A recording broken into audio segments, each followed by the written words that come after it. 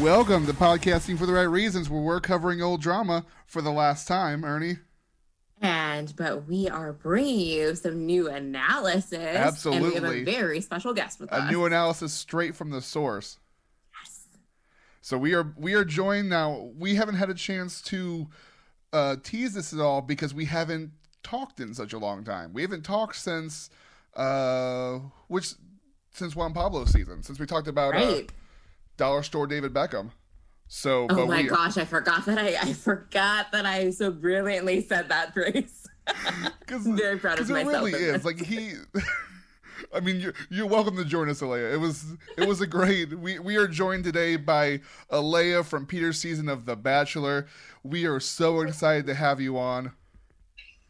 I'm over here dying about the dollar store tip. Oh my God. The look in your face was amazing. Like you guys can't see her, but I'm very proud of myself. I'm very proud of myself for saying it. I'm very proud of the reaction that Alayah just had because of it. I wasn't ready. I didn't hear it prior to this. So that's so much sense when you say it. Like I get it. Yep. I swear, things just roll. They just roll off the tongue sometimes. I think that's what they were going for. I think that's what they were going for when they brought him on. They're like, we're going to get David Beckham, except no one likes this guy. We're going to get David Beckham, but the unlikable version. And they were successful. They did get a less attractive David Beckham. We're super excited, though, to talk to you today, Alayah, because, like Brendan said, we haven't really recorded since the GOAT seasons ended, so we're really excited to So, what did you watch a lot of those? This has been the longest year ever. I'm like, that's right, they did that. Mm-hmm. Yeah. Did you 2020 get to watch feels like 20 those, years, Alayah? No kidding, I'm over it. Did you watch any or most of the GOATs when they were airing? Nope. No, because that was when the fresh sting of Bachelor rejection was still like hot and heavy. Gotcha. So I was like, no, we're gonna take a break from this, and we're just not gonna watch. So sadly, I did not, and I feel like I missed out on some things now. But whatever, it's fine. I mean, the seasons were good. The GOAT episodes not so much. So you didn't really miss a whole lot. Great. That's what I needed to hear. If you hadn't seen the season, you still didn't know what the season happened because they just talked about people. Okay, that makes me feel better. I know somebody was like, do you think they're gonna do Peter's season as GOAT? And I was like, no, we're not gonna relive it that soon or ever, I hope. I think they're gonna quietly shift. They're gonna put this one under the rug. Yeah, right. Like 5 years from now, when all of our emotional turmoil is over, they're gonna be like, by the way, let's recap. I was gonna say 5 years from now, in the next pandemic, that'll stop it. Don't put that on us. I'm just kidding, guys. Don't worry. We're not gonna have another pandemic ever. No, we're done with pandemics. I think they're every 100 years, so all of us will probably be dead before the next one comes. Pandemic canceled. Cancel culture. We're canceling pandemics. It's not gonna happen again. Over we it. refuse. All right. So before we get going, Alayah, I want to ask you your sugar gliders. They're adorable. How did you end up with them? Okay, so everybody always freaks out when I say that I have sugar gliders because they're just super off the wall pet, but it was super random. My mom and my sister were shopping at some country peddler show in Fredericksburg. I wasn't even there, but they sent me videos of these sugar gliders that were there, and this dude just had this little tiny flying squirrel creature, and it was jumping from person to person. It was just the cutest damn thing I've ever seen. And so they're like, oh my God, we bought one. I was like, you bought one? What the hell? So they come home and I'm dying over how adorable this tiny creature is. And I was like, I need one. So I bought one and then we had two. Well, they were technically mine sisters. And then my sister moved off to college. So I was like, well, you didn't pay for any of them and I paid for one of them. So they are now mine. So now I have two pet gliders. So you're like, I hereby claim the sugar gliders. I hereby take all responsibility for the tiny creatures. So I will say I did not really know what a sugar glider was until I saw your Instagram. And when Brendan was telling me about it, and he was like, you need to see her sugar gliders. And I clicked on it. I about died. Their eyes, their little bodies. I can't handle it. Squirrels is how I them because their little eyeballs are gigantic and they're adorable, but sometimes they drive me insane. Like, because they're nocturnal, so they're up and they're super active in the middle of the night. So like last night, they woke me up at like 3:00 in the morning because they were barking, and I'm like, y'all need to shut up right now because I will. They bark? Out the window. Yes, they bark like a little chihuahua. They sound like a dog. I feel like I'm in National Geographic right now. I'm learning so much. Okay, so if you go to my Instagram, I have a highlight that says sugar gliders, and it's just dedicated to the sugars. And there is a video of Violet barking, and you can hear. And it was like at freaking 5:00 in the morning, and she was barking, and I was just like, well, I guess I'm awake now. I'm awake. That's fine. That is fantastic. I love it. The same thing happens to me, but it's my 10-month-old crying, not barking. Oh. And sometimes you can't throw a 10-month-old out the window. I'm just like, I tell the Shuggies every time, I would never, but in my heart at 2:00 or 3:00 in the morning when they won't shut up, I'm like, just keep going. I will see how far you can glide off my 4th story balcony. Like, that is absolutely hilarious. I would never hurt them, but they're annoying as hell in the middle of the night. Oh my gosh. So, okay. I was interested until you said nocturne. You are I'm just from like, no. San Antonio, correct? Yes. Yeah. Okay. And so have you always lived there or lived anywhere else? Yep. Nope. Gotcha. I was born and raised there. Okay. That's awesome. Now, Ernie, you lived in Texas. Where did you live again? I don't remember. Oh, I lived in Houston for a bit. Okay. That's what I thought it was Houston. Yeah. Loved Houston. So I'm a big fan of Texas. Big fan of it. Right? It's like if you live here ever, you're just indefinitely a fan. Mm-hmm. You just have to be. It's part of the residence requirements. It's true. It's very true. Now, this is going to sound creepy, but we did our research before we did this, so just let it go. So I was reading something that talked about how when you were younger, you were diagnosed with dyslexia, and how it propelled you to not use it as a crutch, but to propel you forward. And then I also heard that you turned that into opportunities in terms of nonprofits and learning opportunities. So tell us about how that went down in terms of, were you just a slow reader and they decided to do some tests and then, you're dyslexic, or how did that turn out? You sure did do your research. I do my best. So I've always really sucked at spelling. I've enjoyed reading and writing, but in like an academic sense, I've always just lagged. I've always been behind. I would notice that there would be certain words that I would read, and when I'm quickly reading through them, I would read like a completely different word until I would and like reread it, and then I would see something else, like the actual word when I slowed down. Math, more so than anything, was super difficult for me because my numbers would get really jumbled. So I would notice like I would do an entire equation correctly, and then I would get down to the final answer and realize somewhere in there I would switch my numbers. So like instead of a 5, I would write a 6. Instead of a 3, an 8. Instead of a 9, I would write a 7. Like, so numbers that were close would just get messed up. So I had always kind of noticed this, but never really understood why that was the case until, and actually in high school, I got a letter. My parents got a letter from the school that was talking about your learning disability. And I confronted my mom and I was like, what's this about? Like, do I have a learning disability? And she was like, yeah, you do. They just never told me. And I was like, wow. So it was like, surprise.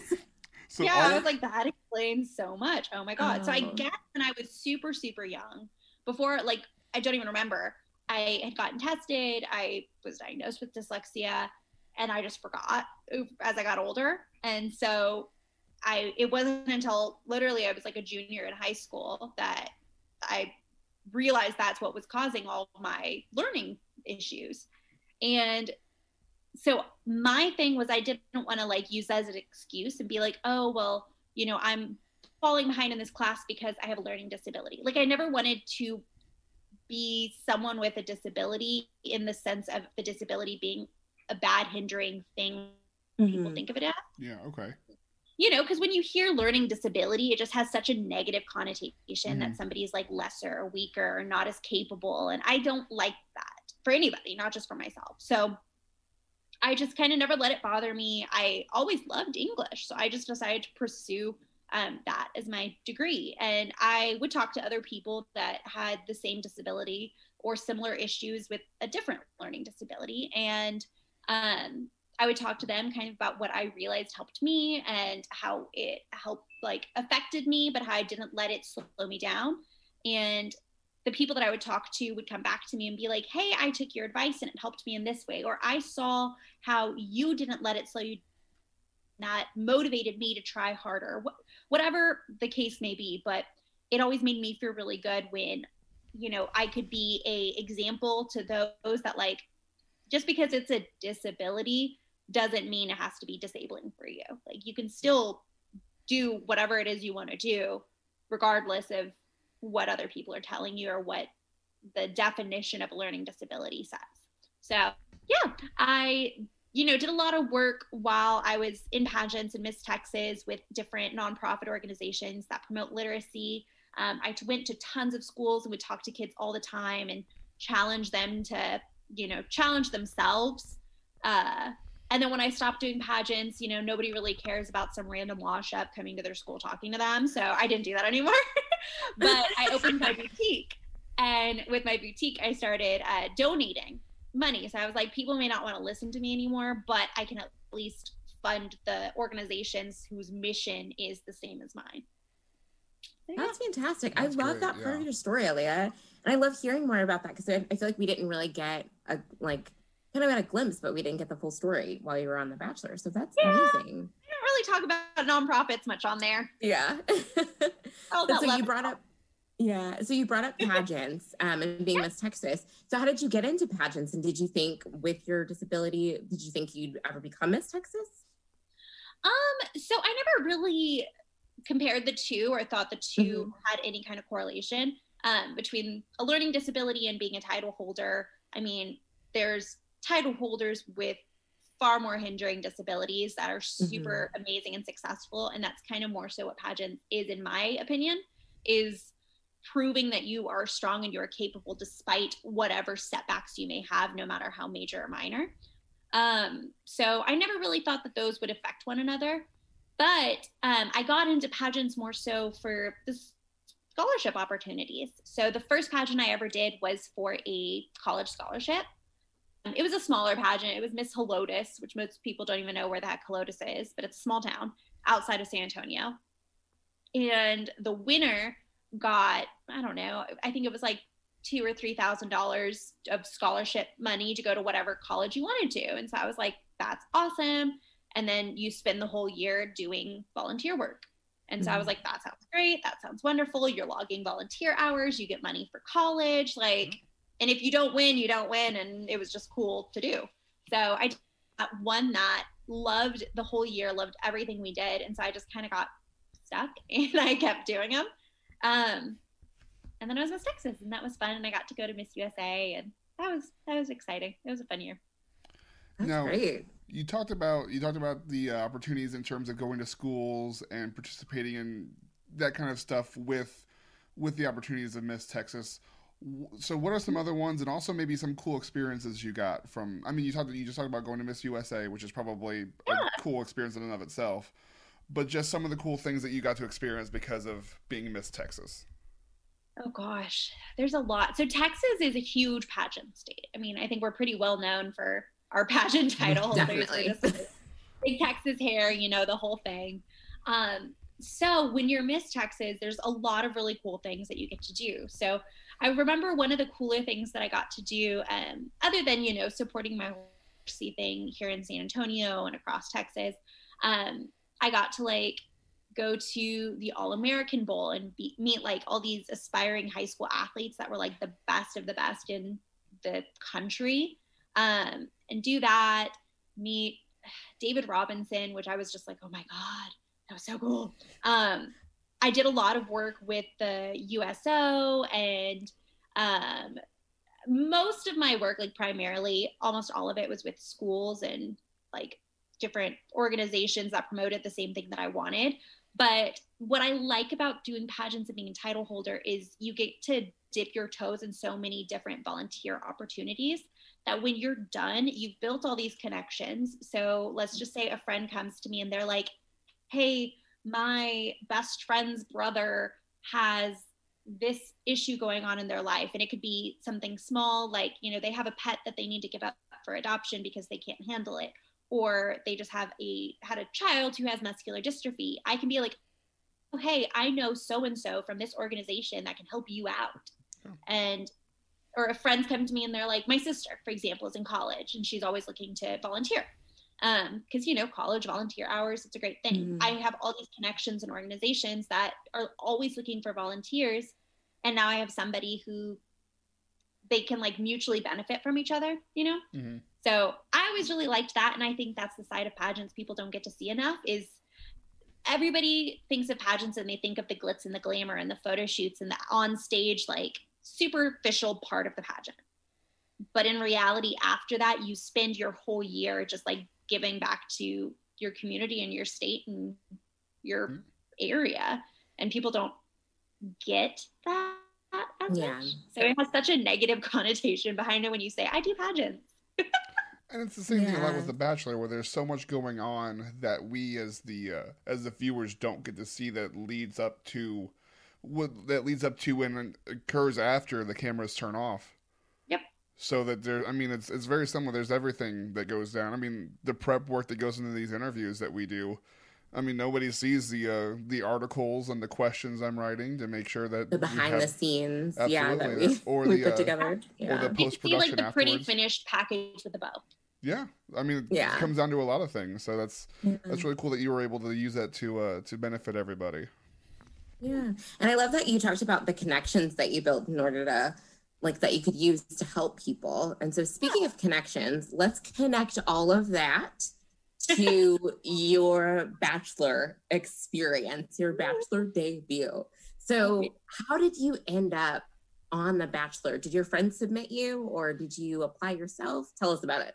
So, in all honesty, my mom and I were very wine drunk one night, and I'm loving this story already. We had watched Colton's season, and we had watched Hannah's season because I watched Colton's because I knew Kaylin. I say that loosely. We had like ended up at the same dinner because we both went to one large dinner together at one point in time, so we knew each other very loosely. You're familiar. So, right. Like if you were like, hey, do you know Alayah? She'd be like, oh yeah, I think I met her once, type of thing. Gotcha. We followed each other on Instagram. I felt like we were best friends. But that's how it works. So I wanted to watch because I felt like a little bit more connected. Like, hey, Hannah, Kaylin, pageant girls, I'm Miss Texas. Let's go for the home team. So I watched the seasons. Mom and I watched together, and I had a huge crush on Peter. So when I was watching Hannah's, I thought that he was just like the cutest darn thing ever. And so when it came down to the end, we knew The Bachelor was going to be Peter, Mike, or Tyler. It's going to be one of those three guys. And so my mom and I were just drunk as all hell. And my mom was like, I'm gonna nominate you. And I was like, you're not gonna nominate me. She's like, no, I'm gonna do it right now. So I can't even tell you hardly what my application said. I think we said something about how I love ducks and my intro will involve a duckling in my pocket or something. It was some stupid shit. I don't remember apparently it worked. It worked. So then I get a call the next day from a producer, and I'm like half hungover, and I get a call and they're like, hi, this is so-and-so calling from ABC's The Bachelor. And I'm like, mother! Oh my God. So this is the next day. Yeah, they called me the next day. Wow. That's quick. Oh my God. So I just figured, what the hell? And I just went through with it. I went through the whole casting thing and ended up getting casted. So this all stemmed from a drunk wine night with my mom. That is fantastic. I'm obsessed with the story. That is not at all what I saw coming, and I love it. Yeah. Well, I think that also answers our next question, Ernie. Who did you want to be the Bachelor? Me? Oh my gosh. Because my next question was, who did you want to be the Bachelor? You just said you had a huge crush on Peter, so I think that answers our question. I just thought he was the cutest. That totally worked out for you then. Oh my God, I was so excited. And like I had already known going into it. So if you remember, at that time, Tyler was dating Gigi. So Tyler was out of the running. So it was that was such a dramatic era, too. So dramatic. So it was Peter or Mike. And, you know, everybody was making it seem like it was super close and da-da-da. And don't get me wrong, Mike's great. He's a sweet guy. He's handsome. I just wasn't as into him. Like, I was into Peter. And so I had already kind of decided that going into it, I was like, all right, if Peter's not the Bachelor, I'm out. Like, this is cool and all, but I don't want to, like, go in with the wrong intentions. I want to go in because I actually like the guy and have a crush on him. Yeah. And when they announced Peter, so I was in my hotel room there ready, like, to go film in a few days, and they announced that Peter was the Bachelor, and I remember just sitting in my hotel room and crying and wishing I could call my mom because they had already taken my phone. I was like, oh my God. That must be so hard. It's so hard. It's the worst. I had a journal, and so I would write in my journal as if I was talking to my mom, so it's really dramatic, and there's lots of OMGs and exclamation points, and it's great. Early on in the season, we see, was it episode 2? I think it was episode 2, episode 1, end of episode 1 and beginning of episode 2. We get an unwelcome guest, some might consider, of Hannah B. Both. It was episode 1, 2. That's what I was thinking. It was super early on. Like, you guys had basically, it seemed like you guys had basically just gotten out of the limo, and she was like, surprise! So I'm just like watching and just like I've watched enough to know that eventually the lead usually shows up. You know, I've seen a few seasons where, you know, where they're I'm just like, you had your chance, you moved on, be gone. Right. And then, like, I'm just like, episode 1, is this going to be a thing? Like, we saw so much happen, and what I'm curious is, how much did you guys know, and what were your thoughts and the thoughts of the rest of the house as this was going down? So the thing with us is, like, we don't know anything. So we just know what is in front of our faces. We don't get, like, tips. We don't get behind the scenes. Like, we just know what we're seeing. So when Hannah got out of the limo, I was one of the girls that, like, had been at a window and noticed that. And we're all freaking out because we don't know what the hell's going on. Right. Like, for all we know, she's jumping in because she still has a crush on him and she wants to be part of the race. She could just be coming here to give him some friendly advice. She could be coming to give us some advice. And last thing I want is advice from the guy I'm pursuing's ex-girlfriend. True. So, must be a little awkward. That's true. I'm like, one would think. The last thing I need to hear is how to get him to like me from you. Please, no. Just awkward. So all of us were super panicked because Peter hadn't come into the house yet. We see Hannah, like, get out of the limo, and we all know what the limo entry means. So we were freaking out, and we were just waiting for somebody to walk in, whether it was Hannah or Peter or both. So that was, like, a really stressful, and, you know, we're all already stressed as hell night 1. Like, we're all just anxious and on edge and ready and nervous, and it's just overwhelming. And then you throw that into the mix, it was too much. Goodness. Yeah, I can't imagine. That would be so weird. And then also, like, so she comes back, what was it? She got out of the limo, but then I can't remember, were you on the date that she showed up later? Yes. Oh, goodness. So tell us a little bit about that part 2, Hannah B. So when we walked into the theater, there was the big windmill on stage, and it was all dark. So we were like, there's no freaking way. Like, we see the windmill and we see a feminine figure, and we're just like, please no, please no. And sure enough, it's Hannah. And then we all have to stand there and listen to this whole drawn out story of basically how they hooked up in a windmill, which I look over at Peter. I remember staring at him while it was happening, and he looked so, like, mortified, but laughing at the same time. Like the uncomfortable, is this really happening? Yeah. Exactly. Like, I don't know how to react right now, so I'm laughing, but I'm dying inside. That is what was happening to me. And all of us are just kind of like, it's just weird. You just don't want to hear about that. So miserable. And then, of course, we're all going and we're doing our writings that she tells us to do, which is even more uncomfortable because we were supposed to write about, like, an awkward sex fantasy or memory or experience. And I'm like, my grandma does not need to be hearing this. Yeah, Like, all of America does not need to hear about my sex life, please. This is ABC, not HBO. Like, let's keep this PG-13, honey. At least.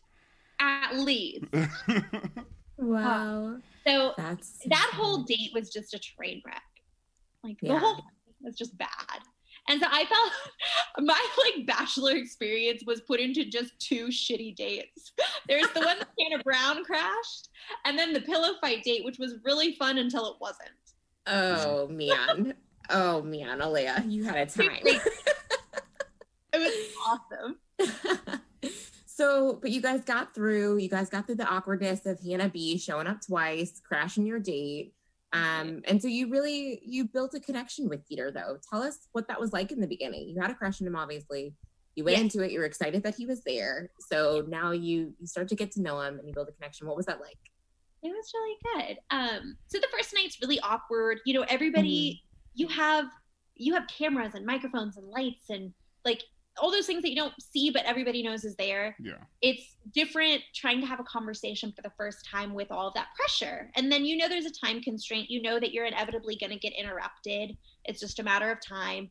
So I remember that first night talking to him, and we had the letter from my grandma. And so we at least had something to build on with the conversation. But I remember still feeling like I was being really awkward because I didn't know how to talk in that yet. So the first night was kind of difficult, but then after that I remember feeling like, gosh, I don't want to blow my chance because I'm awkward in front of the cameras. So I made a conscious effort that, okay, every time Peter comes into the house, the room, whether it's in a group setting, one-on-one, I'm not going to let myself just shut up and sit down. I'm going to try to make myself seen by him. You see a guy you like, what are you going to do? You're going to peacock a little. You're like, hey, notice me. Oh, 100%. So every time he came to the house, whether it was to pick somebody up for a one-on-one date or pick us up for a group date or whatever it was, if he talked to the group, I would talk or try to, or at least giggle a little bit louder. So I don't know. The more we got to actually talk one-on-one, the more comfortable it got. It just became easier. And we had a lot in common. We're both really goofy people. So I felt like every conversation we had got better and better. And so I was feeling really good at the beginning. Yeah, because it looks like you guys did build a genuine connection, and it seems like things, at least, it had a little potential, right? Yes, and that's how I felt. It was so early. I couldn't be like, oh my God, yes, I'm going to marry him. But I could definitely see myself continuing forward and building feelings, real big feelings. Yeah. And I will say, I think the letter, was it from your grandma? Yeah, I thought that was really sweet. I remember that. I was like, aw. I think there was a couple minute talking point. There's crazier things that happened on night one. Surely I can bring my grandma. But then I started thinking logistically how I could do that. And I was like, yeah, no, we're not bringing my grandma. Yeah. And so she's like, I can write him a letter. And I was like, yes, do that, grandma. Aww. But yeah, this was something I noticed early on. And I thought that from early on that you guys had a good connection, that you guys really seemed to both like each other. And I was a super fan of yours the whole time. Ernie. He really was. He rooted for you all the time. Every week we chatted. He was like, Alayah. And every time someone's like, I hate Alayah, I'm just like, no, they're just jealous. Best friend. And that's what I want to get to. There seemed to be a dislike for you in the house. And I personally, this was my feeling then, and this is my theory now. I think they saw your connection with Peter and were jealous of it. Because you talked about you had a good conversations. You were both goofy. There was a personal connection between you guys, and I think that's what caused the tension. Because we've seen that before, where some people don't like each other because they see, okay, that person is a threat. Is that how it felt to you? I would like to believe that is the reason, but I also don't want to be a narcissistic bitch and be like, yeah, they were jealous of me, because I don't know. And nobody would ever be like, oh yeah, we tore down because we were jealous. So I don't even want to assume that, but I would prefer to believe that it came from a subconscious jealousy than they just don't like me because I'm kind of loud sometimes. Well, okay, then I get that 100%. I'm loud as well, so totally relate. As the president of the Alayah fan club, they were jealous of you, and they all hated you because you were great. You can say that. I can't. I can say it. Thank you. He said it all the time. He really was. He rooted for you every week. I think that's what was so hard for me to swallow was like, because I get it. I get not vibing with somebody. I liked everybody in the house, but there's some people I liked more than others just because our personalities flowed better. There's a lot of people in there. And that doesn't mean that the people I didn't mesh well with are bad people. It just means like we're just not compatible as friends, and that's cool. It's not a problem. So I get that, but it was really hard for me because I felt like Peter and I were building that good connection and we were on the right track to like get somewhere. I don't know where or how far or what. Like, I don't know that the ending would be any different had all that drama not happened, but we were on a good track. Yeah. And I felt like the whole reason that I went home was because everybody else didn't like me. Like, I mean, even in Ohio, when I finally last time, I couldn't handle it anymore. He was done with just like the toxicness in the house and everybody jumping down his throat because I was there. So both of us were like, yeah, we got to call it quits because this is too much.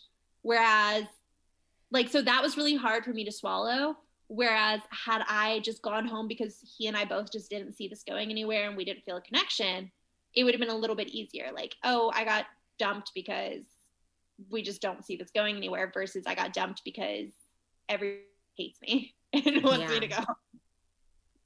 So that's and I think you brought up a good point. I've always wondered how, you said that you and Peter you felt like you were in a good place and things were, on an upward trajectory. So, I mean, it's got to be so hard trying to date someone with like 25 other women in the background, and also dealing with the kind of normal sort of girl drama that happens sometimes in life, but you're under like a microscope in this. Yeah, it's hard. It was really hard. I was really good at compartmentalizing. So I was like, these are my friendships with the girls and these are my relationship. Like, this is my relationship with Peter. And this is over here, like way off, thrown into the attic, is Peter's relationship with the other girls. Like, I didn't want to hear about it. I didn't want to see it. I didn't like, if a girl talked to me about Peter, I pretended it was a different Peter, not mine. Like, it's a different dude. So you're just like disassociated. Completely disassociated. So I felt like I was really good at that. So it wasn't as difficult for me because in real life and real dating, I'm jealous as shit. Like, nope, this is my man. Don't look at him. Don't touch him. Don't DM it. Get the hell off. But in that setting, I was able to disassociate enough to where, like, as long as I wasn't seeing him make out with somebody else, I was fine. Yeah. Oh man. Well, so let's talk about the swimless pool party. Okay. The drama. Oh my God, that was the pool party that's like not a pool party. God, that was horrible. Oh gosh. Well, I'm so sorry that it was so horrible. But also no one's swimming. So like, feel the house kind of the vibe of the house shifting. Had you felt it before that day? And it was just kind of all gotten so this was just this one day. So the pool party was the day after the pillow fight party when I finally realized that Sydney didn't like me. And so all of a sudden I was like, I thought, not that I was like Miss Congeniality and the whole house loved me, but I thought like we were all cool. And then I realized that Sydney has beef with me for God knows what reason. Like we had talked maybe once or twice and all the conversations we had had been great. They'd been fine. And all of a sudden I realized like, oh, this girl like actually hates me for God knows what reason. No.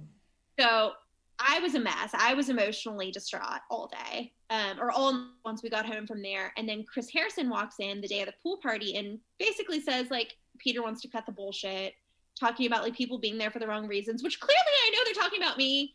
And I'm just like, what is happening?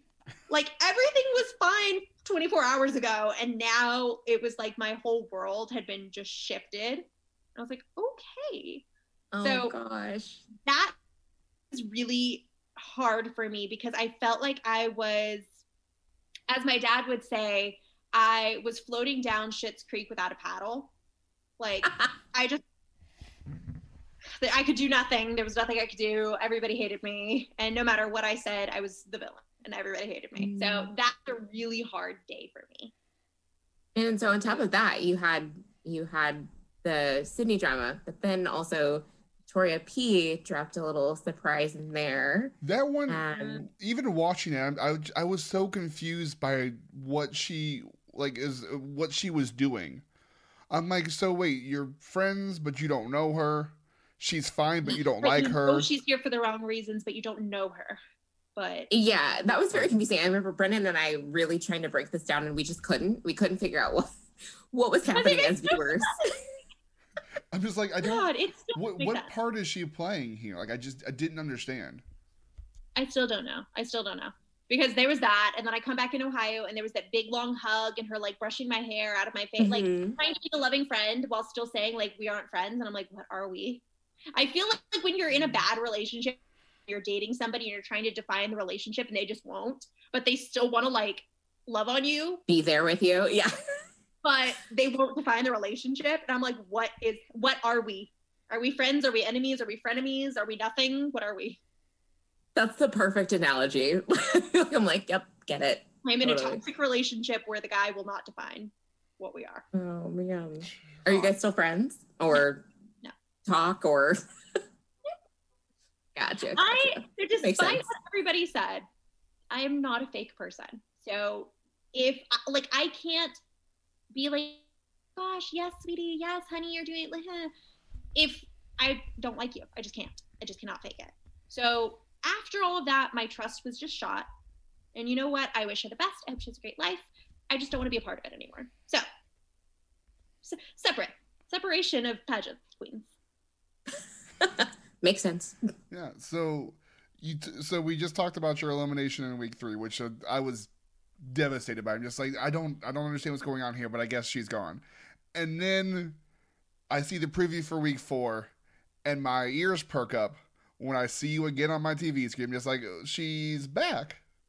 So you made this return. Do you have like a leather jacket on or something? I just remember you looked really cool. Leather jacket, yes, the leather jacket. I'm just like, oh, she came to take care of business. What was the conversations? I'm assuming there was conversations with you and producers of returning from week 3 to week 4. So how did that go in terms of like, were you coming back to return, or were you just coming back to clear the air? So I mean, it was more so because the thing is, like, producers can't tell me what's going to happen because nobody knows. I mean, right. That was genuine. And I felt like Peter and I never got the opportunity to really talk through what was going on. Yeah. I was so blindsided by the Victoria news that I went home without feeling like I really got closure with her or Peter. And so I really couldn't sleep that night because I was like, I need to clear the air.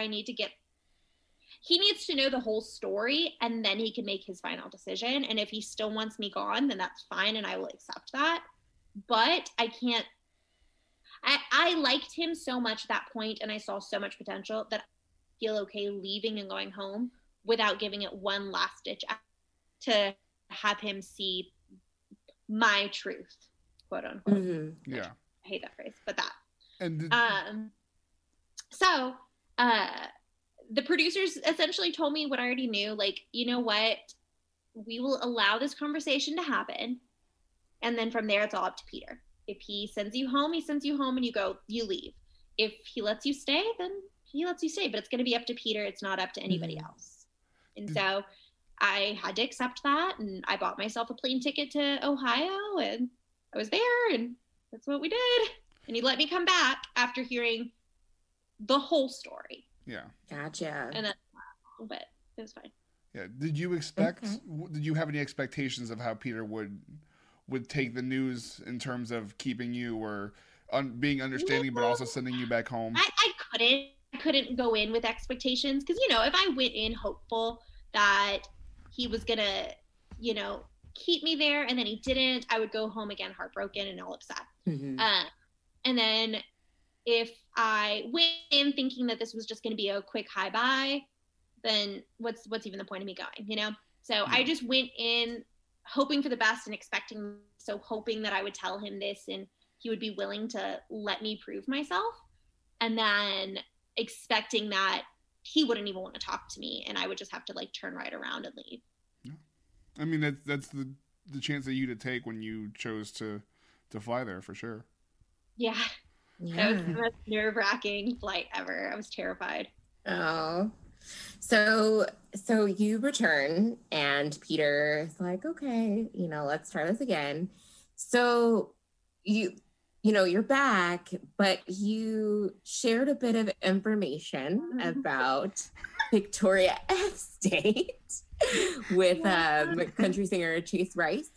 And so when you shared that, like, walk us through, I guess, your decision and sharing that. And did you think that it would cause the fallout that it did, the second fallout? So mind you, to put you in my shoes, I was flown from San Antonio to Ohio. I had been nerve-wracked. I hadn't been able to sleep. I was in my hotel room all day. By the time that conversation took place, it was like 4:00 in the morning. And I had just gone through like an exhausting emotional. I was just dead. So when that happened, genuinely, I wanted to know, like, what have I missed in terms of like the behind the scenes that the spoilers wouldn't know. So when the girls were like, oh, this is what's happened, my dumbass was like, oh yeah, I know this. This is what the spoilers say, blah, blah, blah.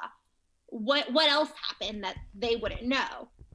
And me not realizing my blah, blah, blah included things the girls didn't actually know. Because in my mind, if I was in Victoria's shoes, Fuller's, I would have gone on that date and come back and been like, because it's going to air. Like, that's inevitably going to make it on TV and all of America's going to know.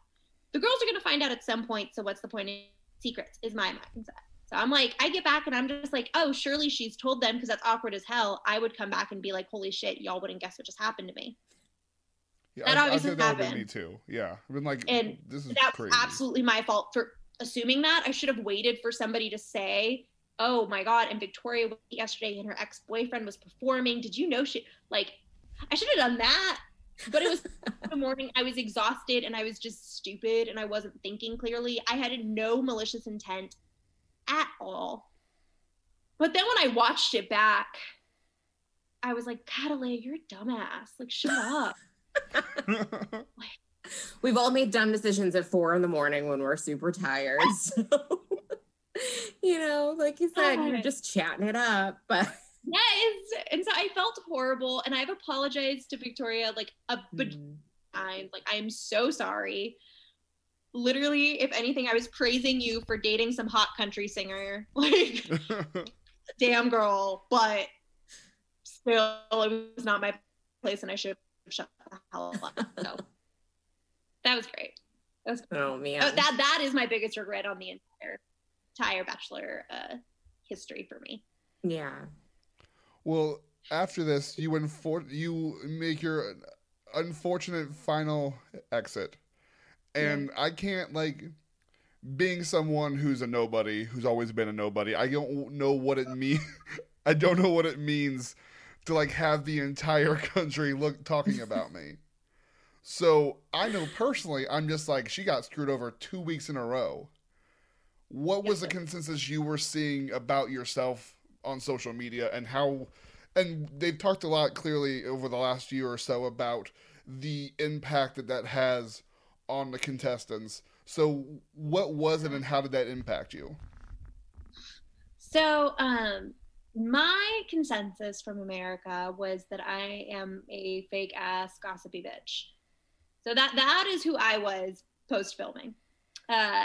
So I knew going into it, I knew when I came home from filming and obviously lived through what had just happened, I knew that I was not going to be favored through America's eyes because I knew I messed up. And unfortunately, unlike normal life, you can't hide your mistakes. It's extremely public.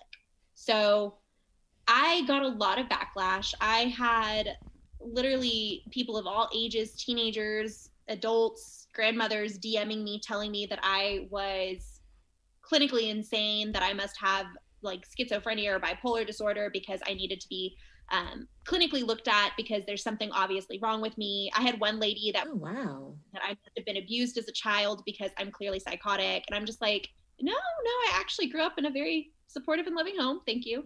Thanks for judging my parents. No shit.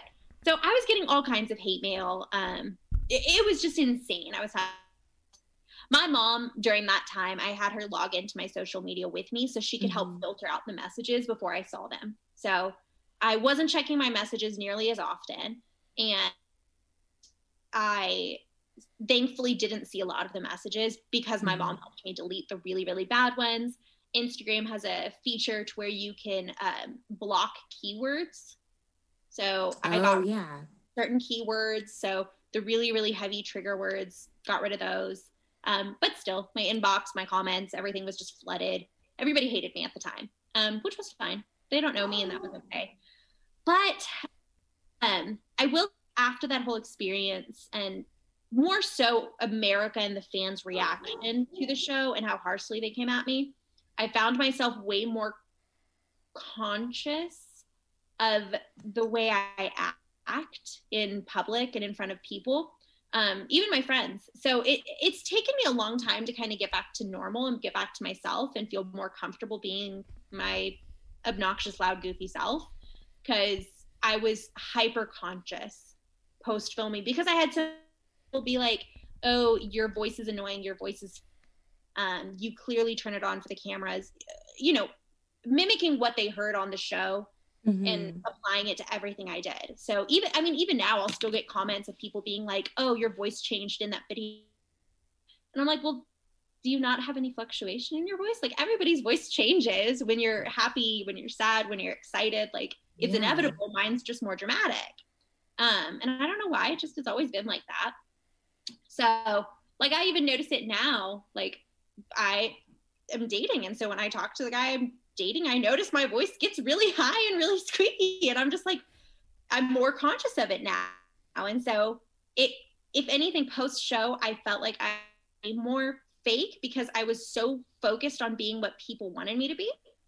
And it's taken me a long time, but I finally feel like back to normal. It was hard though. It was a really hard transition post show. When you're put in the villain light, it's not easy coming out of it. Yeah. And it's not really, even the people who come out with a good light, they still have the people that dislike them. But just like watching that, and then we'll talk about Women Tell All in a minute, but watching how they were breaking down the messages of the people that were getting these horrible messages, and just like, they're not like, they're real people. They're not, because like when you think about a TV show, you see actors playing characters, and those actors don't get hate because they're not, because it's characters. Right, they're characters. But you guys are portrayed as characters, but you're not. You're people trying to live your life. You're just trying to find the person that you want to spend the rest of your life with, and you're being hounded because of how production makes you look. And I'm not going to ask you about how production, whether they twist it or not. That's totally up to you. That's your own personal thing. But there's been a lot of people who say production made me a villain when I wasn't. Everybody's experience. It's fine. Yeah. I mean, well, I think so. You bringing up that it's really hard to be in that villain light. Did you, after the show, did you talk to anybody that has been cast in that villainous shadow? Like, advice? Like, how was that? Who did you talk to or really relate to? I reached out to Olivia from Ben season, Olivia Carity. Okay. She had a rough one. She's from Austin. So, and I always thought she was hilarious, and I saw a lot of similar personality traits between her and I that can get really misconstrued. So I reached out to her when the show was going on, and I was like, hey girl, like, I just want you to know that I always really, like, despite what aired, I always really liked you. And kind of, I'm going through the same thing now. So any advice is really, like, appreciated. And she was super helpful, and she was always super sweet. She's a great person. So I really liked talking to her, and mostly I talked to my friends and my family and talk to professionals, because that's always helpful. So just being more open about it, because it's really easy to bottle all those feelings up and hold them in and let them just kind of eat you alive. So I just made a conscious effort to talk to people about it, which was hard. It was hard to be super vulnerable in the beginning.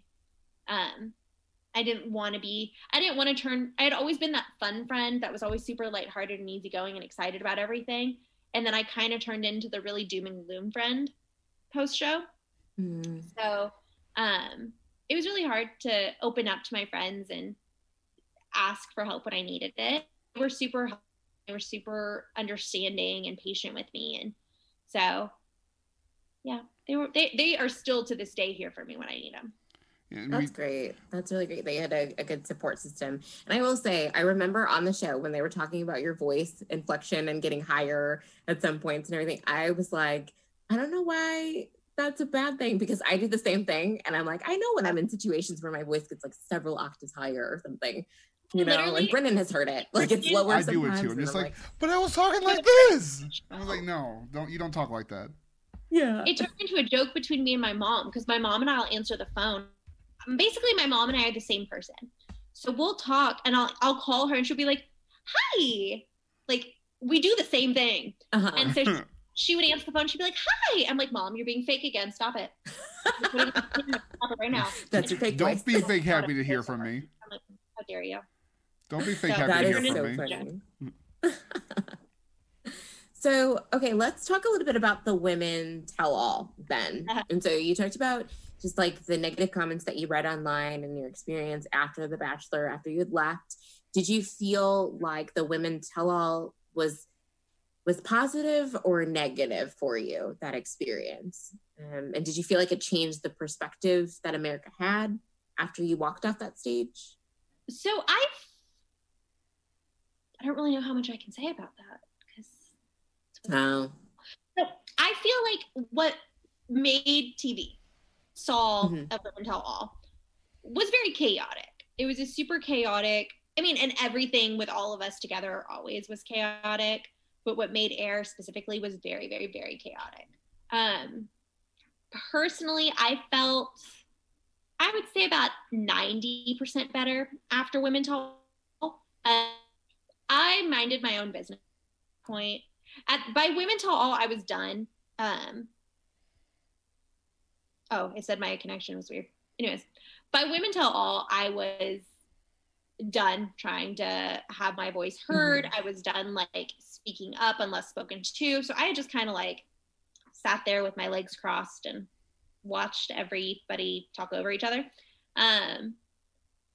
So I felt better, but at that point I was disconnected, so I just kind of let what happened happen, and those who like me, those who don't. That's fine. Women Tell All is always, we always look forward to it, the men's or women's tell all, but we know it's going to be chaotic and dramatic, and especially dramatic for someone who has been kind of put in that villainous light. You know, they kind of, I feel like as a viewer, they kind of bring you back just to like hound you on like, why did you make me feel this way in the house, or seriously, bring up old memories. So glad that I didn't get put in the hot seat, because I was scared. There's a handful of people, and some seasons it's a lot, some seasons it's not that many. We didn't really have anybody in the hot seat. We had Victoria and Kelsey. So I was really scared that it was going to be like past seasons and they were just going to pull any girl that had drama into the hot seat, and they really didn't. So I was really thankful for that, because I went in super anxious that I was going to get thrown in and get eaten alive again. So I was like, oh God. I think you're like, whew, dodge that bullet. I think a benefit you had was that they hadn't decided on a bachelorette then at that point. So they were still doing Women Tell All, basically casting like, hey, these are some of the people that are in the bachelorette running. So instead of going after people that they normally would have gone after, which could have possibly included you, they were thinking, we don't have a standout. Each season they have like, okay, we have 2 or 3 that we think would be great leads. And they're just like, we don't really have any good leads here, so let's just see who people like. Yeah, but I think that was a benefit to you. I'll take it. I'm just glad I didn't have to go sit in that chair, because that chair is like, anxiety. It does seem terrifying, for sure. I couldn't do it. Be like, I had nightmares leading up to Women Tell All about the hot seat. I was like, hell no. Oh no. Jeez. Thank you, Chris Harrison, but I kindly decline your invitation. Thank you. I'll just stay in my chair and be quiet. Thank you. I'm good over here. Now, this is more of a personal question for me. I would love to see you in Paradise.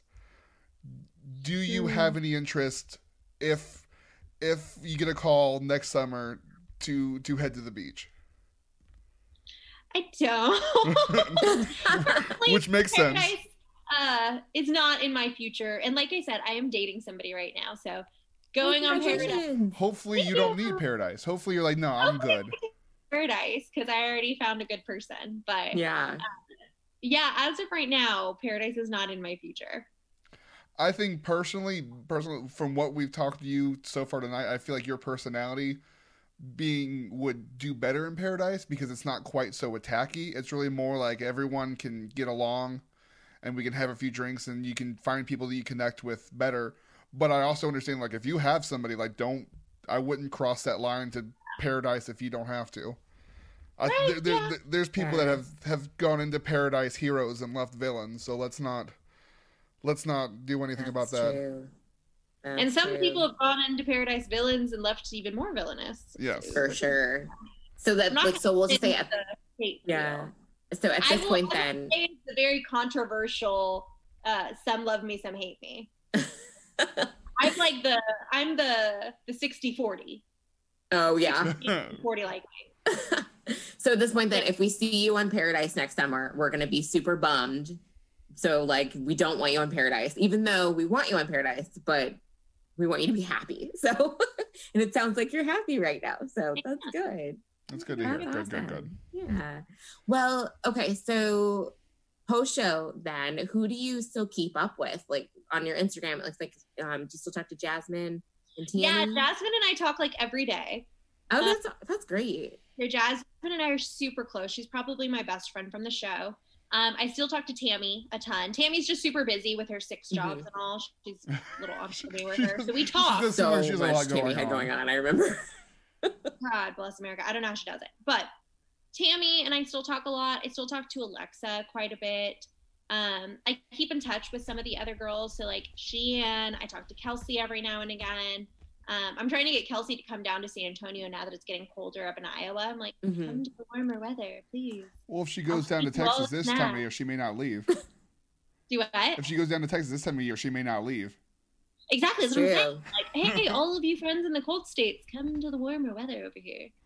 So I still talk to some of the girls, like, sporadically, maybe not every day, but I talk to them pretty often.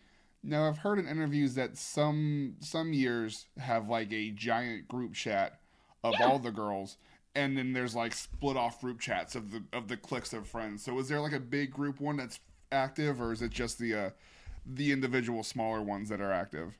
So we have a big group text, group Snapchat. So we have both. They're not as active as they used to be, but when there is some, like, major event in Bachelor World, it all of a sudden sparks, and we all start chitty chatty about it. So, like, the cast just got released for Matt's season, or the potential cast, and we were all super like chitty chatty bang bang about it. So it's sporadic, but for the most part, I think at this point it's been over a year. We've all kind of mellowed out, and, like, we chat individually rather than, like, just as a unit. Yeah, because I feel like awesome. As you get further away from the show, you don't really talk to the people that you weren't close to. You have to be active in terms of keeping up the relationships that you developed a lot while on the show. Right. Yeah. I mean, having a group chat with, like, 30-something girls is overwhelming if you actually use it every day. Yeah. So it's easier to, like, practically talk one-on-one with the people you actually want to, like, have an in-depth personal conversation with. Yeah.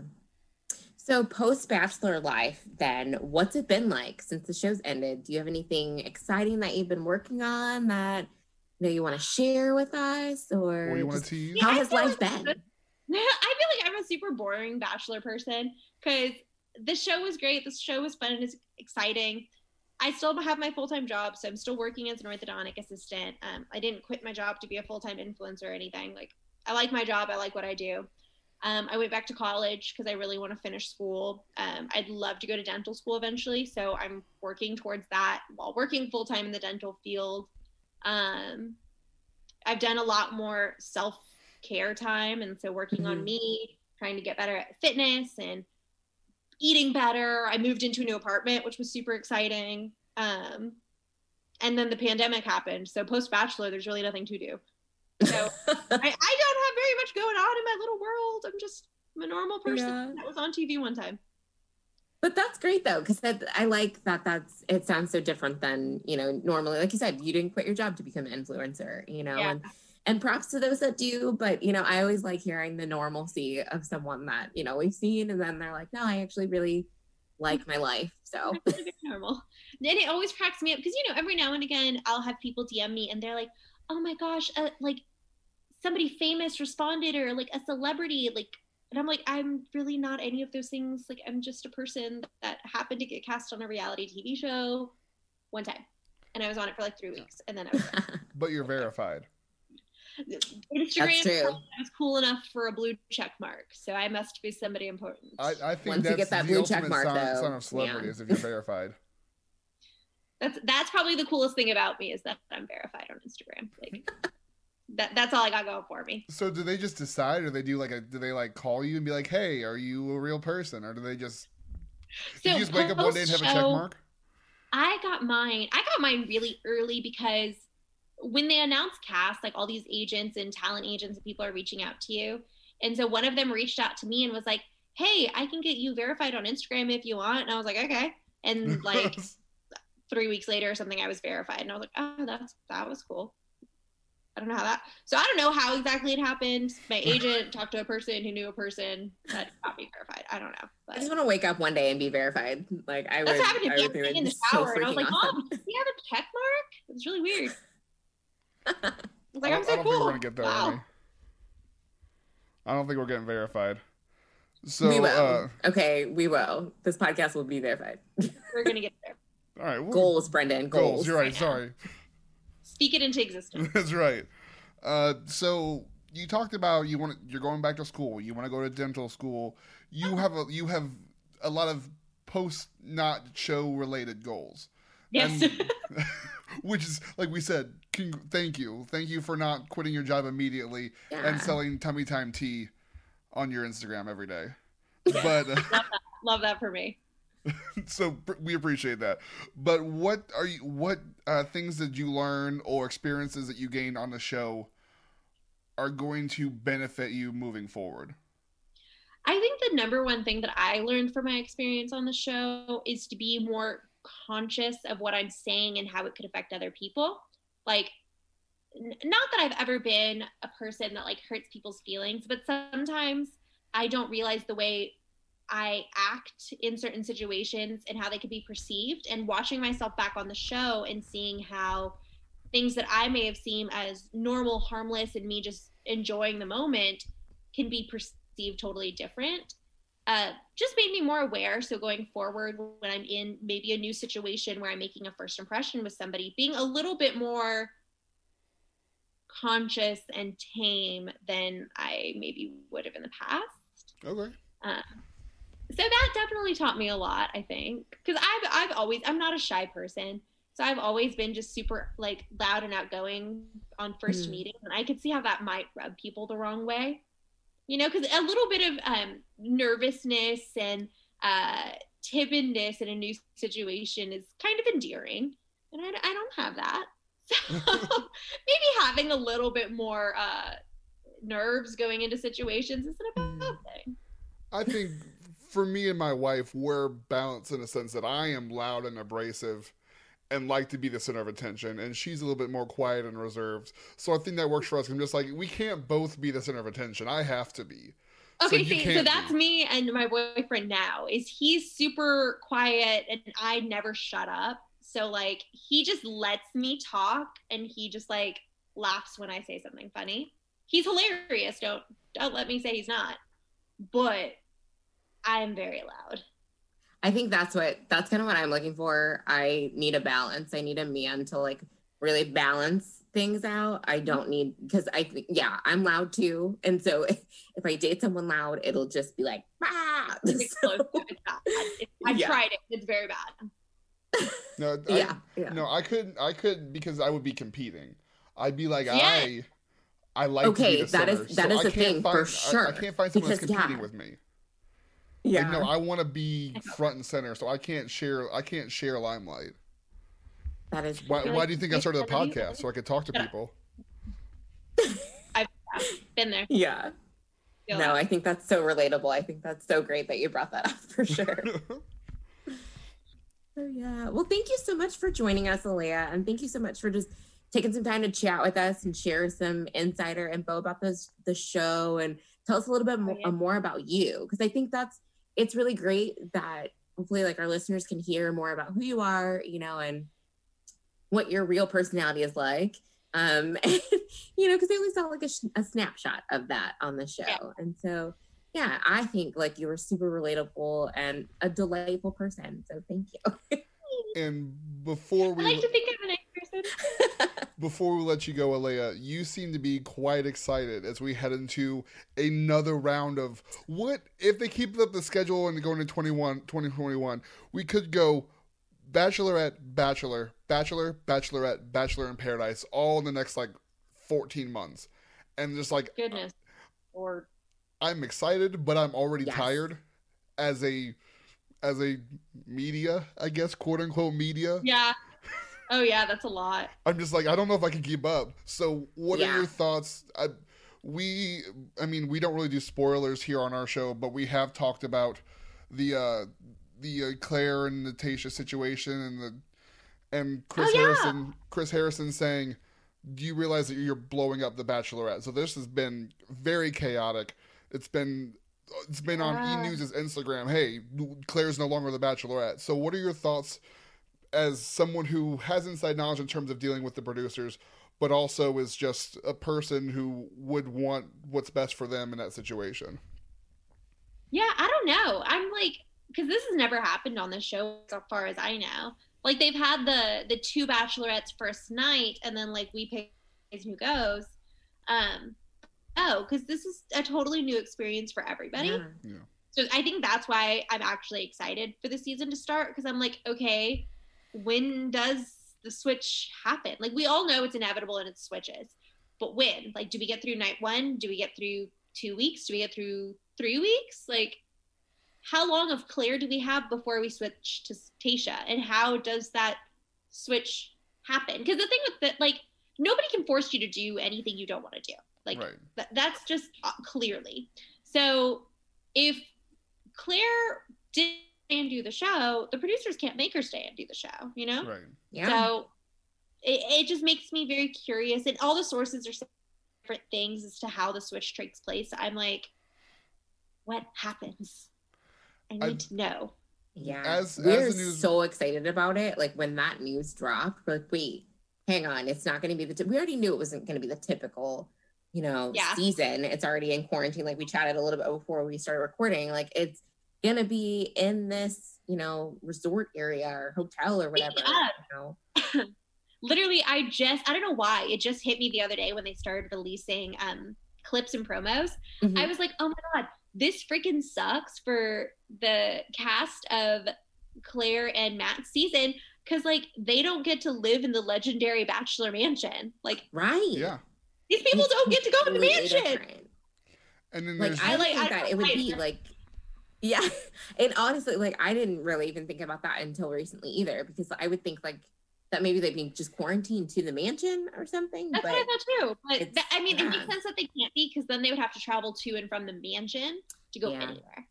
So like it's easier just to stay in like this really big, cool, all-inclusive resort. But like I have a friend that just got cast, like I said, for Matt's season, and I was like super excited because I'm like, oh my God, yeah, you get to live in the mansion, blah, blah, blah. And then she was like, no, we don't. And I was like, oh, no, you don't. Like, oh my God, you're right. Earth shattering. Like, what? It's like, wait, what? I really think that being all together the whole time is going to really ramp up the drama and the intensity, because like you said before we got started, you get a little stir crazy, but then you get to leave and you get on a plane and you are able to explore somewhere else. But it's just like, okay, well, every day it's the same hotel room for 2 months. Right. Yeah. Yeah, I would go insane. Yeah. Like, just imagine quarantine on crack. I would not want my quarantine experience to be on TV. Like TV with no phone, no TV, no music. Oh my gosh. Yeah, a bunch of strangers. Like, no. Yeah, and then there's we're so ready for it. We're here for the new content. Yes. So thrilled about it. And then Matt's season is ramping up out in Pennsylvania. I heard there is a wildcat sanctuary. Really? Yes, because I was listening to exotic? Who? I was listening to another podcast, and they had a friend text them and said, I was there 6 months ago, and I woke up on day 1, and there was a tiger sitting next to my car. Carol Baskin. Right. I was just going to say, she just got kicked off Dancing with the Stars, so Carol Baskin. Maybe she'll make an appearance as a contestant. No, wait, she's married. Doesn't matter. It's fine. Crazier things happen. Married people have gone to the back. She's there for the wrong reasons. It's fine. The sooner Carol Baskin is off my television forever, the Carol better. Baskins is there for the wrong reasons. The sooner she's off my television, the better. I don't want that experience to continue on anymore. I want it gone. I want it out. It's gonna make good content, Brendan. I don't want it. It's gonna make good content. I don't want it. I want it. I want all of it. Okay. Well, if you guys, you know what, you get what you wish for, I guess. We'll just have to see what happens. Fingers crossed. I'm hoping for it right now. You know she's going to. I want Carol Baskin to Nick Violet, show up in the middle of the season, somehow get to the runner up. That's what I want to happen. This rose. She's like, you're damn right. I'll feed you to my tigers, Matt. It's gonna be so great. I'm excited for Matt's season. I think he's great. I'm really excited for that.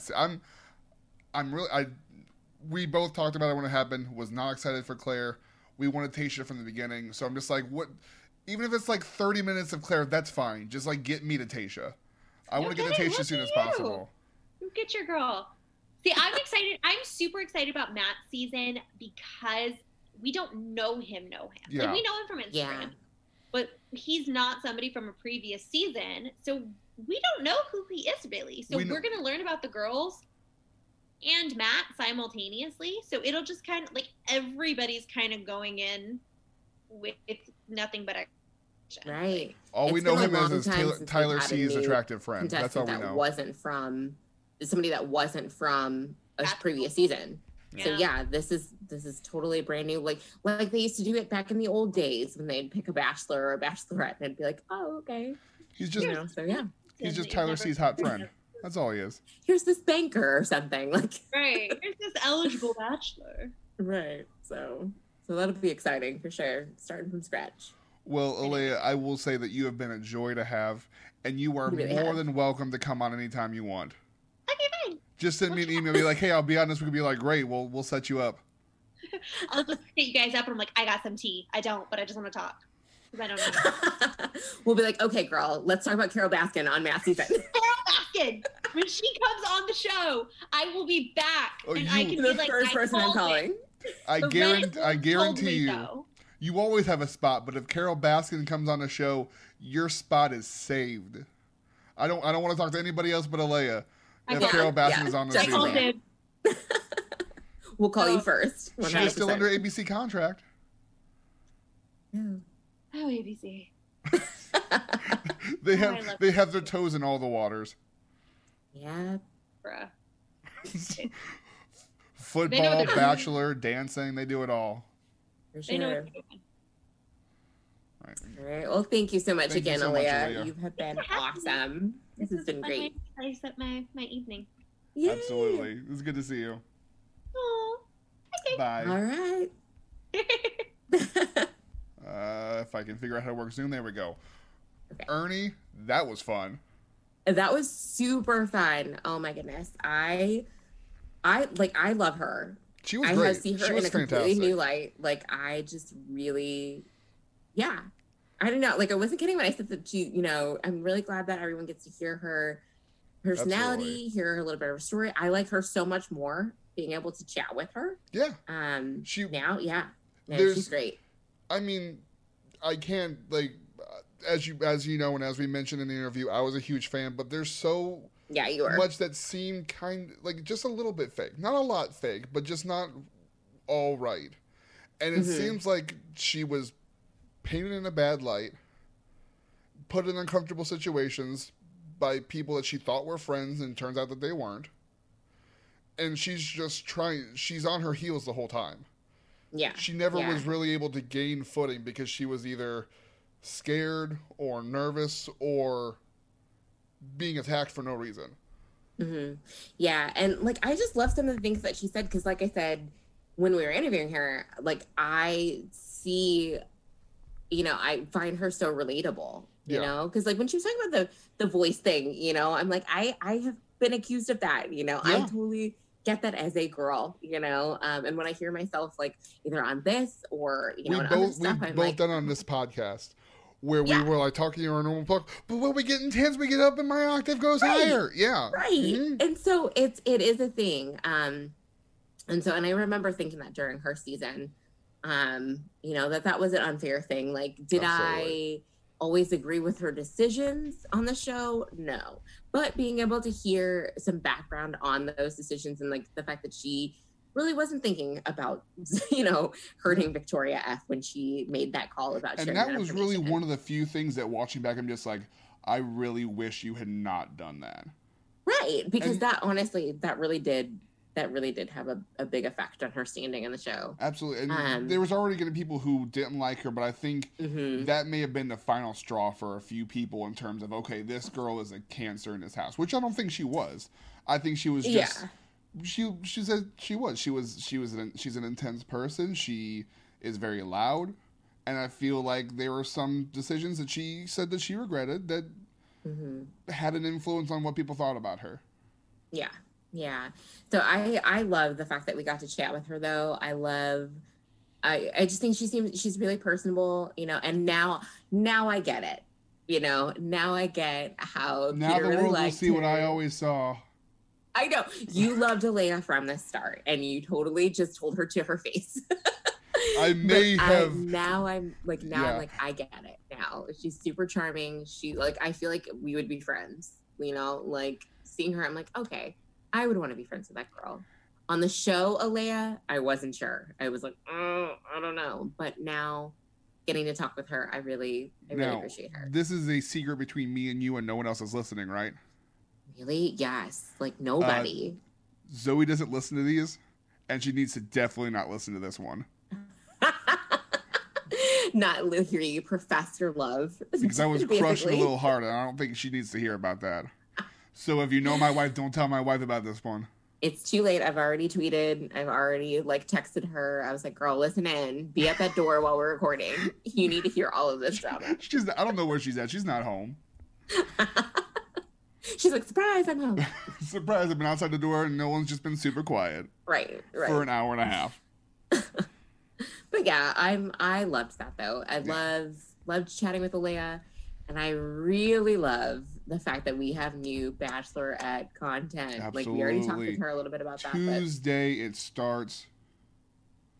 I can't believe it's Tuesday. It was so long coming, and in the last few weeks it snuck up. Since we stopped talking about horribly done GOAT episodes, I just kind of forgot about things, and then I liked the GOAT episodes, though. I did. I liked being able to recap the seasons. I just think that they did them not the way I would have done them. I would have taken a quick clip and tried to summarize dates and along the progression of the season, because like how long, like talk about JoJo season. How long in the JoJo season did we get before we even saw Jordan? That's true. Yeah. I mean, they waited so long to introduce the winners, the quote unquote winners of the season, but they're a part of the whole journey. Yeah. They didn't show up late. That is very true. They do they held them to the end, and so it kind of made it a little boring, but I don't know. It was fun reliving it. It was fun seeing Alex and Trista's seasons. I like the way they packed those in. I'm so glad that you brought up the dollar store David Beckham, though. I completely forgot that I had said that. And the fact that you just told a member of Bachelor Nation that I had said that. And she was... It could quite possibly get back to him.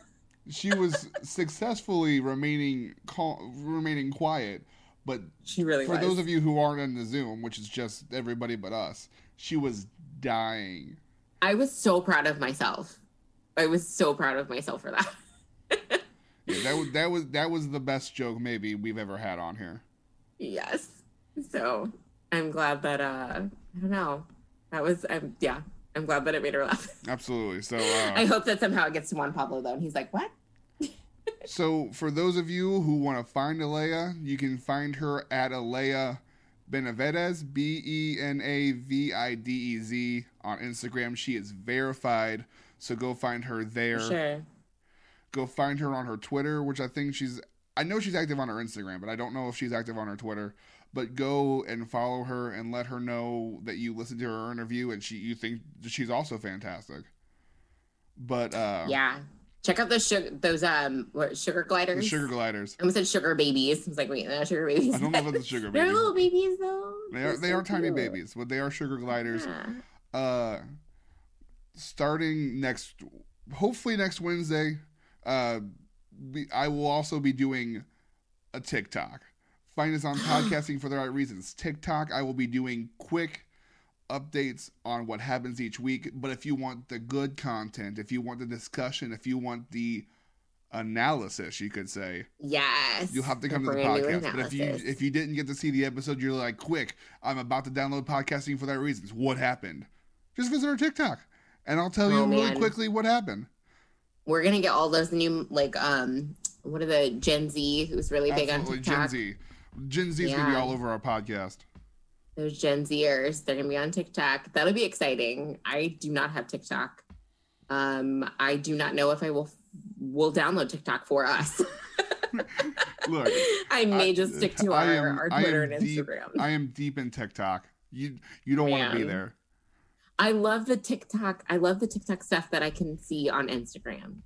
But Instagram has Reels now. Yeah. So maybe I'll make some Reels. Yeah, that's right. But I don't know if you're a fan I think you're a fan. Did you watch the show New Girl? I did, yes. I found myself on New Girl TikTok, and I'm not upset about it. Really? Just random clips.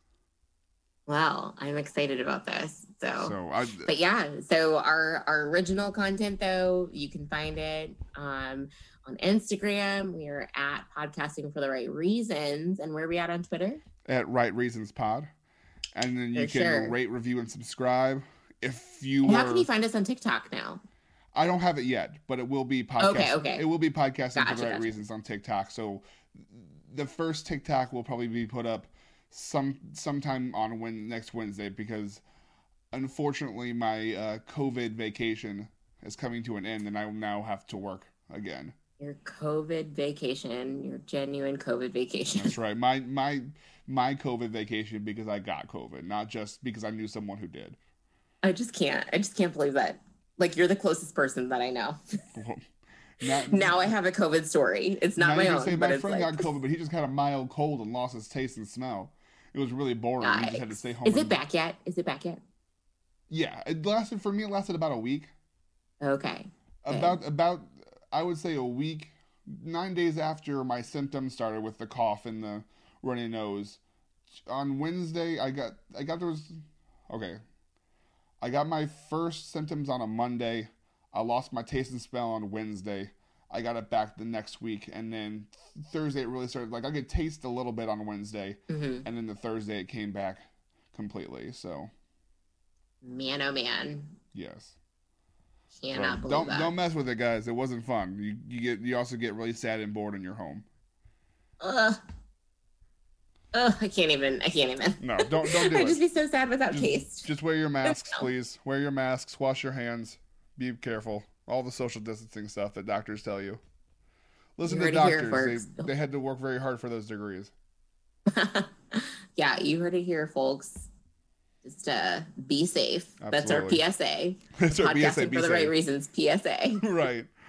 All right. Well, I don't know about you, Ernie, but I think we may need a third co-host on this podcast. And I think Alayah fits the bill. Love Alayah. But she and I are both loud and both giggly. So then I feel like we'd be like... That's true. No, actually, we'd have fun. We'd have fun. We would definitely have fun, and maybe we just bring her on for fun stuff. We'll see what she wants to do. We'll see if she wants to come back. Yeah, no, she's great. She's for sure she was a lot of fun. I'm really glad that we talked to her. Like I said, I see her in a fuller light, and I really like her a lot. Absolutely. So. It was a great time, and we thank Alayah so much for coming on, and definitely check her out on her Instagram, where she posts videos of her sugar gliders. Yep. Among other things. Among other things. It's not just sugar gliders. she posts what she's up to and things that beauty tips and things like that she's using. So definitely check it out for that. But also come for the sugar gliders, stay for the beauty tips. I love that. That's well put. That's a great send off. That's a great send off. Ernie, we will talk next week as we have fresh content to discuss, not just old stuff. Oh my gosh, I'm so excited about it. So Absolutely. yes. Tune in here, guys, Absolutely. to get your Bachelor recap. It's gonna be fantastic. And it's gonna be crazy. Bye, everybody. All right. Bye, guys.